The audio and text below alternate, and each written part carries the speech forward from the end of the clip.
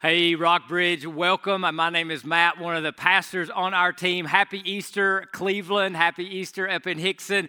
And then our North Georgia campuses of Ringgold, Dalton, Calhoun, and Chatsworth. Happy Easter. And then if you're watching online from whether you're in Ecuador or any of these regions in the Tennessee Valley, hey, thank you so much. We're just delighted and excited to celebrate Easter with you. If you are watching online, love for you to throw in the chat or the comment box where you're watching from. Somebody'd love to say hello to you or give you a shout out or be able to follow up with you.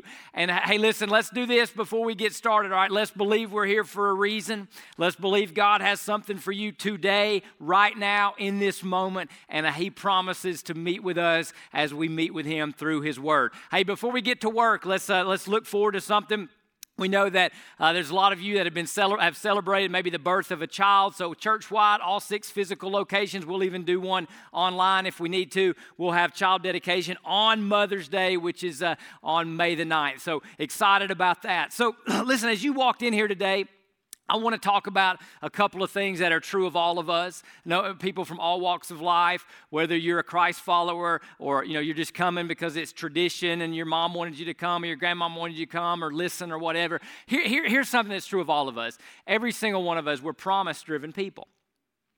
We're promise-driven people. From your biology and my biology, that you just took a breath of air and you just banked on the fact that there was oxygen that you needed. And so we need that, the promise of provision and creation. We need that. We're promise-driven when we go to work because our bosses, our employers promise to give us a paycheck. We're promise-driven in our relationships. Hey, if I spend time with this person or do certain things with that person, hopefully I'll be better or I'll be blessed or I'll get something from it. So we're all like promise-driven people.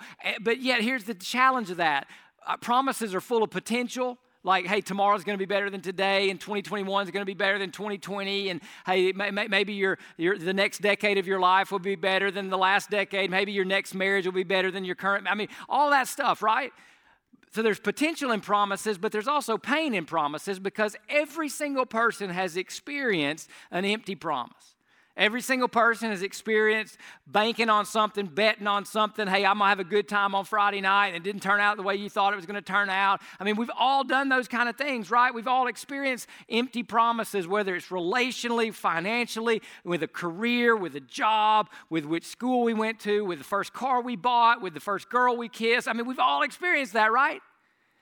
And so there's pain associated with promise. So there's potential because we're promise-driven people.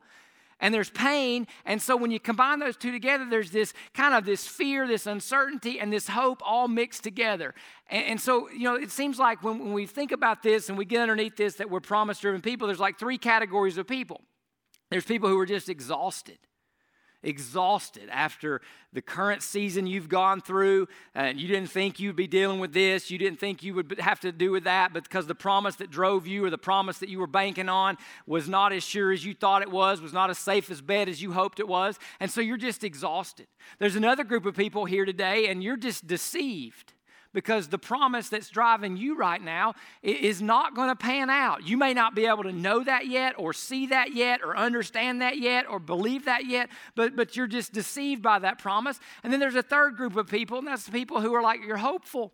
Hey, I'm hoping that tomorrow is better than today. I'm hoping that the promise I'm living by or living for is going to turn out and everything's going to work out. And so we're exhausted, we're deceived, and we're hopeful. But here's the second part of being a promise-driven person. Promises require our participation. Like if I'm going to bank on this car to get me from A to B, I've got to get in the car and go. So promises require our participation. And so here's what we're going to do today. We're going to offer up the right promises to drive our lives. But we'll have to agree or we'll have to say yes or we'll have to participate. We're going to talk about the right promises or a right promise to move forward in faith, to move forward so that tomorrow is better than today. And it all hinges upon something that Jesus talked about, something that Jesus did. And so we're going to look at the first time in Scripture, Mark's Gospel, Mark chapter 8, the first time in Scripture when Jesus promised to do something that was remarkable, that was unbelievable, that was crazy. They didn't even have, the people who heard it didn't even have a paradigm to believe it or to comprehend it. It was so outlandish. But it's the first time he started talking about this particular promise and how it opens the gate, opens the door for our participation in the life of God. So if you have your Bibles, you're welcome to turn them on, follow along with me, but they'll be on the screen for you as well. So Jesus goes out with his disciples to the villages of Caesarea Philippi. And on the road, he asked his disciples, he said, who do people say that I am? Probably no more significant question than that in all of humanity. Hey, who's Jesus to you? And they answered, and they said, well, some people say that you're John the Baptist. Others say you're Elijah. So they picked, John the Baptist and some Old Testament prophets. Still others, one of the prophets. And Jesus gets real personal with them. He says, okay, but you, he asks them, who do you say that I am? It'd be like saying, hey, I know you were raised in church, and I know who your parents thought I was, but who do you say that I am? I know your grandmother, took you to church on Christmas and Easter, and I know you go to go to church a couple of times a year, but who do you say that I am? I want to know what you think. And then Peter speaks up, and we'll focus in on Peter a little bit today. Peter speaks up, and he says, you are the Messiah. And then Jesus strictly warned them to tell no one about him. And so when Peter says that you're the Messiah, he's saying, hey, God made a promise to the Jewish people that through the Jewish bloodline of King David, God was going to bring a redeemer. God was going to bring a king. God was going to bring a leader, a Messiah, a Christ, the anointed one, a Savior. And when Peter says that, he's saying, God, you're the one we've been waiting on. In fact, the first promise of a Messiah king is found in Genesis 3, right after the big oops of humanity when Adam and Eve rejected God's promise and chose the promise of the forbidden fruit. Right after that, God says, hey, I'm going to do something to undo all this mess that you're making because my mercy is always bigger than your mistake. My mercy is always bigger than your mess. So God made a promise. And so Peter's like, hey, you're the one. We've been waiting thousands of years, and here you are in the flesh, in history. And this begins to open up a door for us where we understand that God's primary way of relating to people is by his promises. By his promises. Like we want to relate to God by, hey, what's tried and true and what's proven, but God's going to relate to us by his promises. But that's true of any relationship you've ever been in, right? There's always a promise element of that relationship. There's always a promise of their character or their trustworthiness or they're going to come through on their side. If you've been on any team and any organization and any family, that the way of relating is our ability to make and or keep our promises. And so this is God's primary way that we see all throughout Scripture. I'm going to relate to my people through promises. Now this sets us up for competition, conflict, and confusion. Because the world makes promises. Your ego makes promises. Other people make promises to you. Satan, the enemy of God, the enemy of God's people, he makes promises.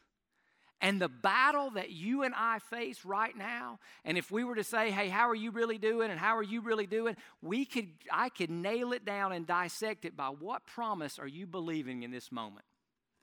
What promise are you believing? Are you believing the promise of sex, money, and power? Are you believing the promise of your performance, your accomplishments, your achievement? Are you believing the promise of religion? Are you believing the promises of God? Are you believing the promise? So however you're doing, however I'm doing, is always traced back to which promises are we trusting, and there's a battle for your trust and your participation. And there's a conflict there.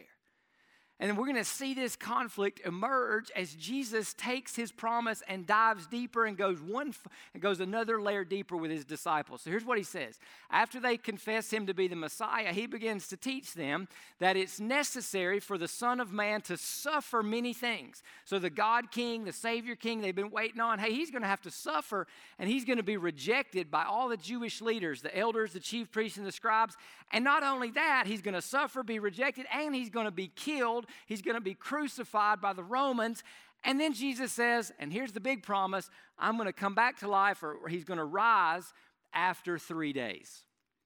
First time in all of Scripture, Jesus predicts, I'm going to come back to life. I'm going to die. I'm going to be rejected. I'm going to suffer. I'm going to come back to life. And it begins to kind of show us the pattern that a promise always takes.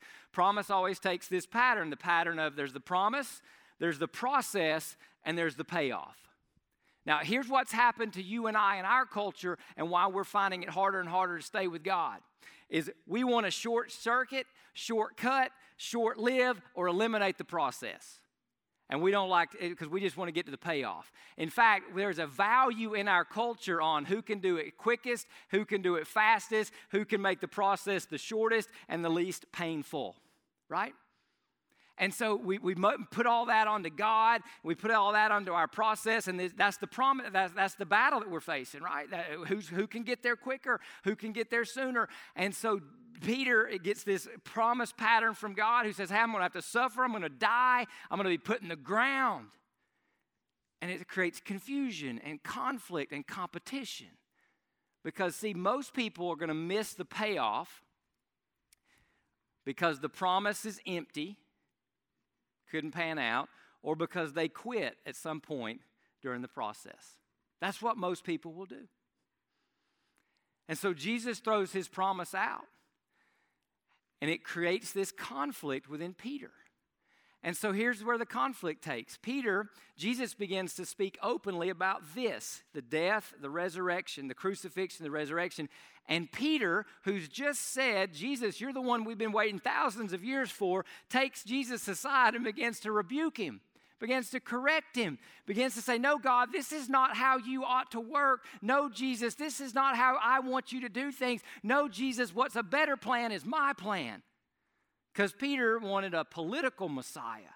Peter wanted an earthly king. Peter wanted to overthrow the Romans and take back the literal geographical promised land. Peter didn't want this whole suffering Messiah. Peter didn't want this crucified guy because crucifixion was shameful and embarrassing. This wasn't what he wanted. Have any of us here ever argued with God because the way God wanted to do it is not the way you think he should have done it? Promise, process, payoff. God, I don't like your process, so I'm not going to wait for your payoff. I'll pursue my own payoff with another promiser. That's the story of humanity. It's the story of most of our pain. It's the story of most of our confusion. It just comes back to which promise and which promiser are you going to trust? Are you going to bank in? Are you going to follow? And so here's Peter rebuking the Messiah. Now here's the problem that Peter has. To Peter, this promise, this crucifixion, resurrection, is unbelievable and unacceptable. It's not what he's waited on. It's not what he's dreamed about. It's not why he left the fishing nets and left his career as a fisherman. Peter's promise-driven life is defined by his perspective, his wants, and his concerns. Peter wants Jesus to do something different. Peter wants Jesus to do something Jesus never promised to do. Most of our confusion about God is we think God promises to do certain things that he's never promised to do. And so Peter has this promise problem and this conflict with God over this subject. And so now, look, God's wisdom, God's power, and God's goodness are in doubt.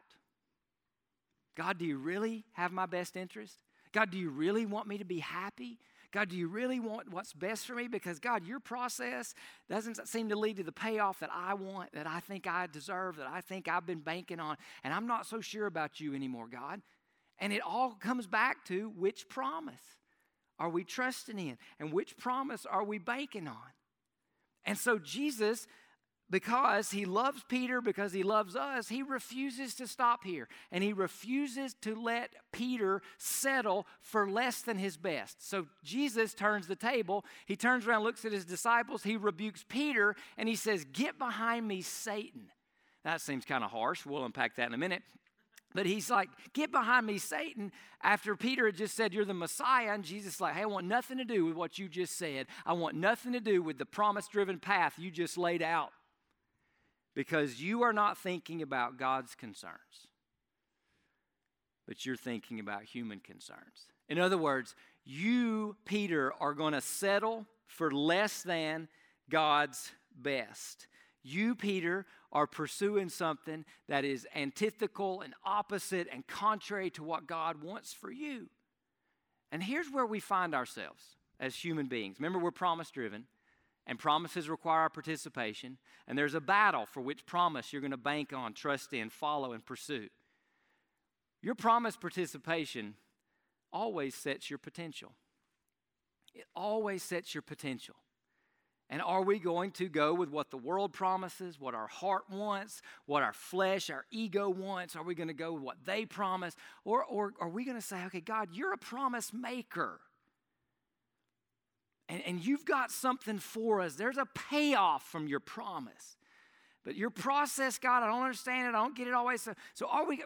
And this one's going to happen quicker. And if I shortcut here and short circuit there, I think I'll get where I want and what I want, and it'll be better off. So we're in this battle, right? And Jesus loves Peter too much, loves you and I too much to let us settle for less than what his promises make possible. Let me say that again. God loves you too much to let you settle for less than his promises make possible. What do his promises make possible? 2 Peter, written by the Peter who's struggling with the current promise, he comes around. Look what he says in 2 Peter 1:4. We were also given absolutely terrific promises. This is a paraphrase. Absolutely terrific promises. Your tickets to participation. Here's the possibility. Here's the potential. In the life of God. In the life of God. I wonder how many of us today that excites us. I want to participate in the life of God. I want to participate in the story of God. I want to participate in the purposes and the plans of God, which are so bigger than Mark 8, Peter's political aspirations. So bigger than Luke 5, the economic career fisherman aspirations of the disciples. I'm going to pursue and participate in the promises that lead me to the life of God. See, that's what a promise is. When God makes a promise, here's all it is. It's the assurance he gives to you and I so that we can walk by faith in him as he works for us. It's assurances that God is going to do what he says so we can walk by faith in him as he works for us. And so right now, if we were to dissect our lives, we would be, all of us are trusting certain promises. We're trusting, are we trusting God's promises or our performance or our ability to be in control? God's promises are fear and worry. God's promises are the way of the world. God's promises or somebody's approval that you're living for, that you need, that you think you need to be happy. God's promises are your past. Everybody here today, everybody listening today, there's promises you're trusting right now. And if we trace your fear or your worry or your anxiety, some of you, you're trusting your performance and you're wondering, man, am I good enough? Am I going to get the applause of the crowd? Some of you are like, man, I don't know how to win their approval. I got some likes on Facebook by what I posted, but I'm thinking I should post again, but what if I don't get the approval I need? And you're in this circle and cycle, and it's just a challenge, but we dissect it. It's like, which promises are you banking on? Which promises are you banking on? Now, the invitation of God is going to be to shift the weight and shift from here to over here and trust in his promises. Now, for us, though, here's kind of the good news. This is a process. This is progressive because what happens is the disciples, they lived as if it would not happen, as if the resurrection would not happen. And so after Jesus is killed, where do we find the disciples? Huddled up, afraid, locked in a room.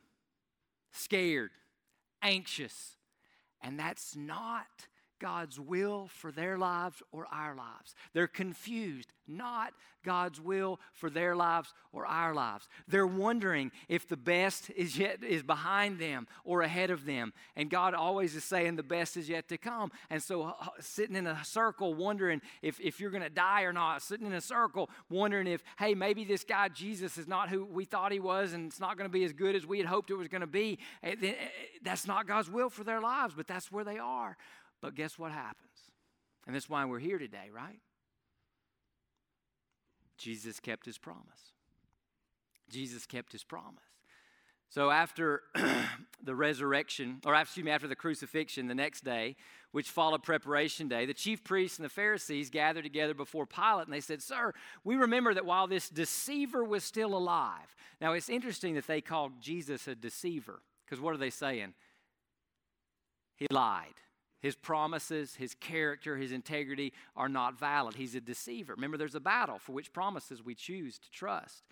While this deceiver was still alive, he said, so even Jesus' enemies knew what he promised. He said, after 3 days, I'll rise again. And so they said, Pilate, give orders that the tomb be made secure until the third day. Otherwise, his disciples may come steal him and tell the people he's been raised from the dead. And the last deception will be worse than the first. A couple verses later, some ladies on Sunday morning go to the tomb of Jesus, and they encounter an angel. And the stone before the tomb had been rolled away, and the angel said, don't be afraid, because I know you're looking for Jesus who was crucified. He is not here, for he is risen, just as he said. So come and see the place where he lay, and then go quickly and tell his disciples. So the fact of history, and the fact is Jesus kept his promise. And we're here today because there's a historical fact that we're looking back upon, and it's significant and it's important. And we need to understand that because Jesus kept that promise, it opens the door for a whole nother way of living and a whole nother way of looking at things for you and I. But let's first establish the fact that he kept his promise.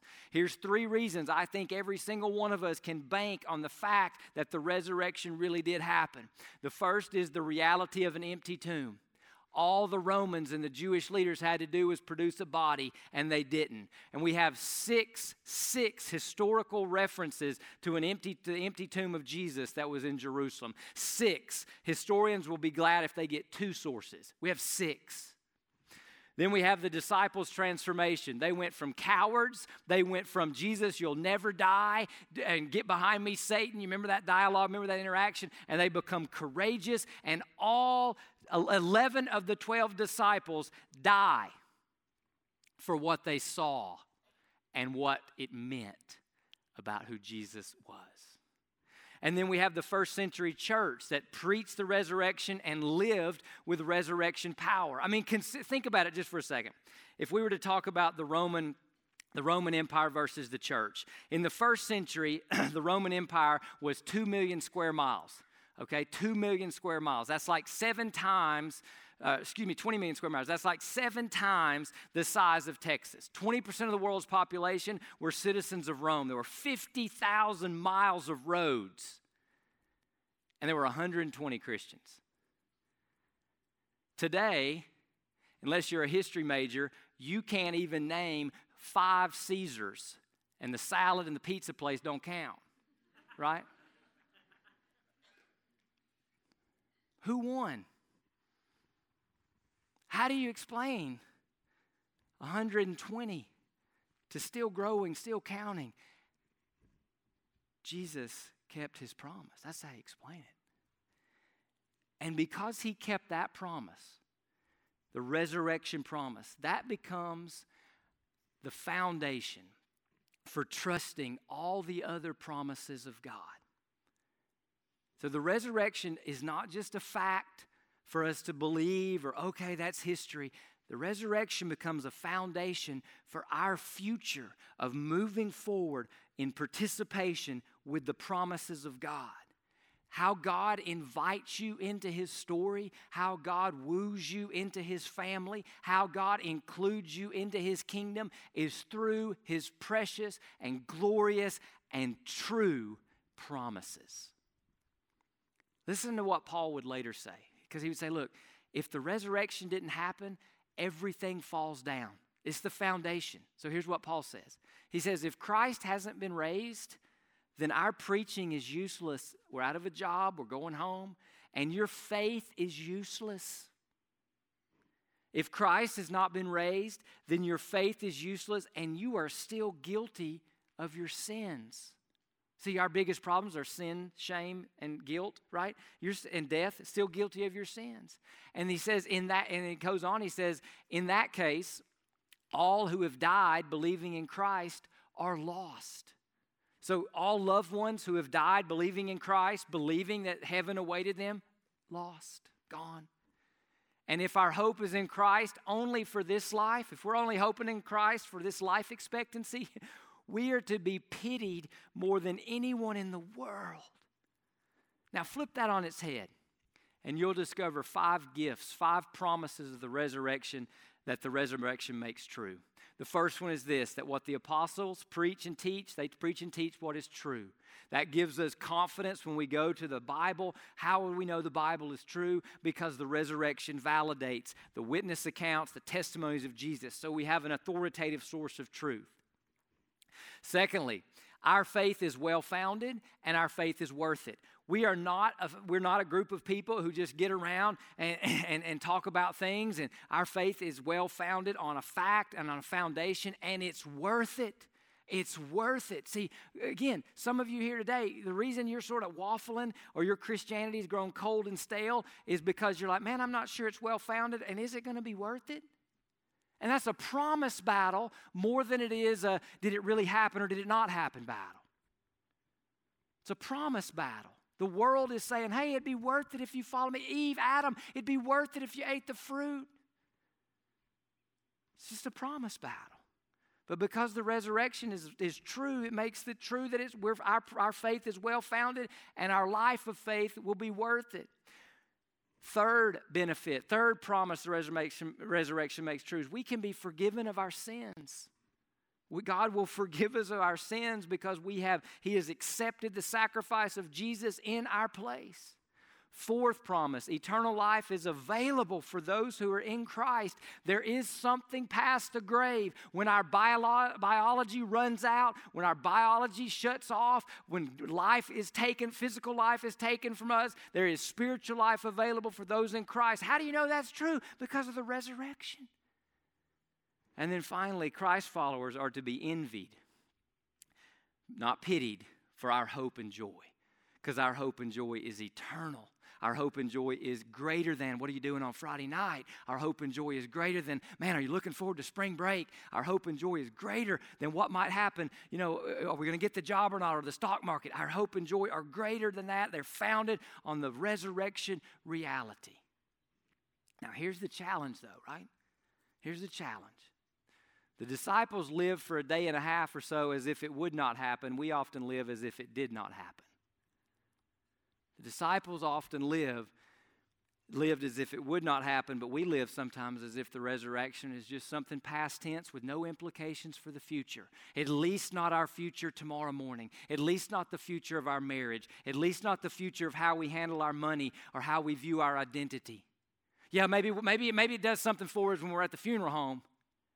What about today? What about tomorrow? But remember, promises require participation. And so there's always this battle. Do we trust the promises of God or not? And so Jesus comes back to his disciples after he's told them, hey, I am going to suffer. I am going to be rejected. I'm going to be killed, and I'm going to be raised. And because I am doing that, I'm going to open up a whole nother way of living, a whole nother life for you, a whole nother future for you. But there's a process to get to the payoff. And here's what he says. He says, he calls the crowd along with the disciples, and he said, if anyone wants to follow after me, the one who's going to come back from the dead, let him deny himself, take up his cross, and follow me. Promise, process, payoff. Process is this is where we waffle, right? We don't like that deny myself part. We like the payoff part. He says, for whoever wants to save his life will lose it. Let things go. Drop the reins. Give up the steering wheel of your life. Let God pilot your car, write your story, drop the pencil. But whoever loses his life because of me and the gospel, the achievement of Jesus and his death and resurrection, will save it. And so, what happens to the guy named Peter? When Jesus rose again, Peter's dream life died. His dream was to be part of the cabinet of an earthly political king that Jesus would establish in geographic Israel. That was his dream. It died. But his best life became possible. Could that be true of us today? That God's offering you better and best. But something's going to have to die. Something's going to have to let go. Control's going to have to be surrendered. Self is going to have to be denied. promise, process, payoff. Here's the steps. First, we would say this: God's promises require our yes. You got to say yes. You got to say yes. And then they bring again to reframe our perspective. They override our preferences. They overcome our problems, and they set our purpose. Our possibilities and our potential are set as high as the promises of God. Consider some of these promises.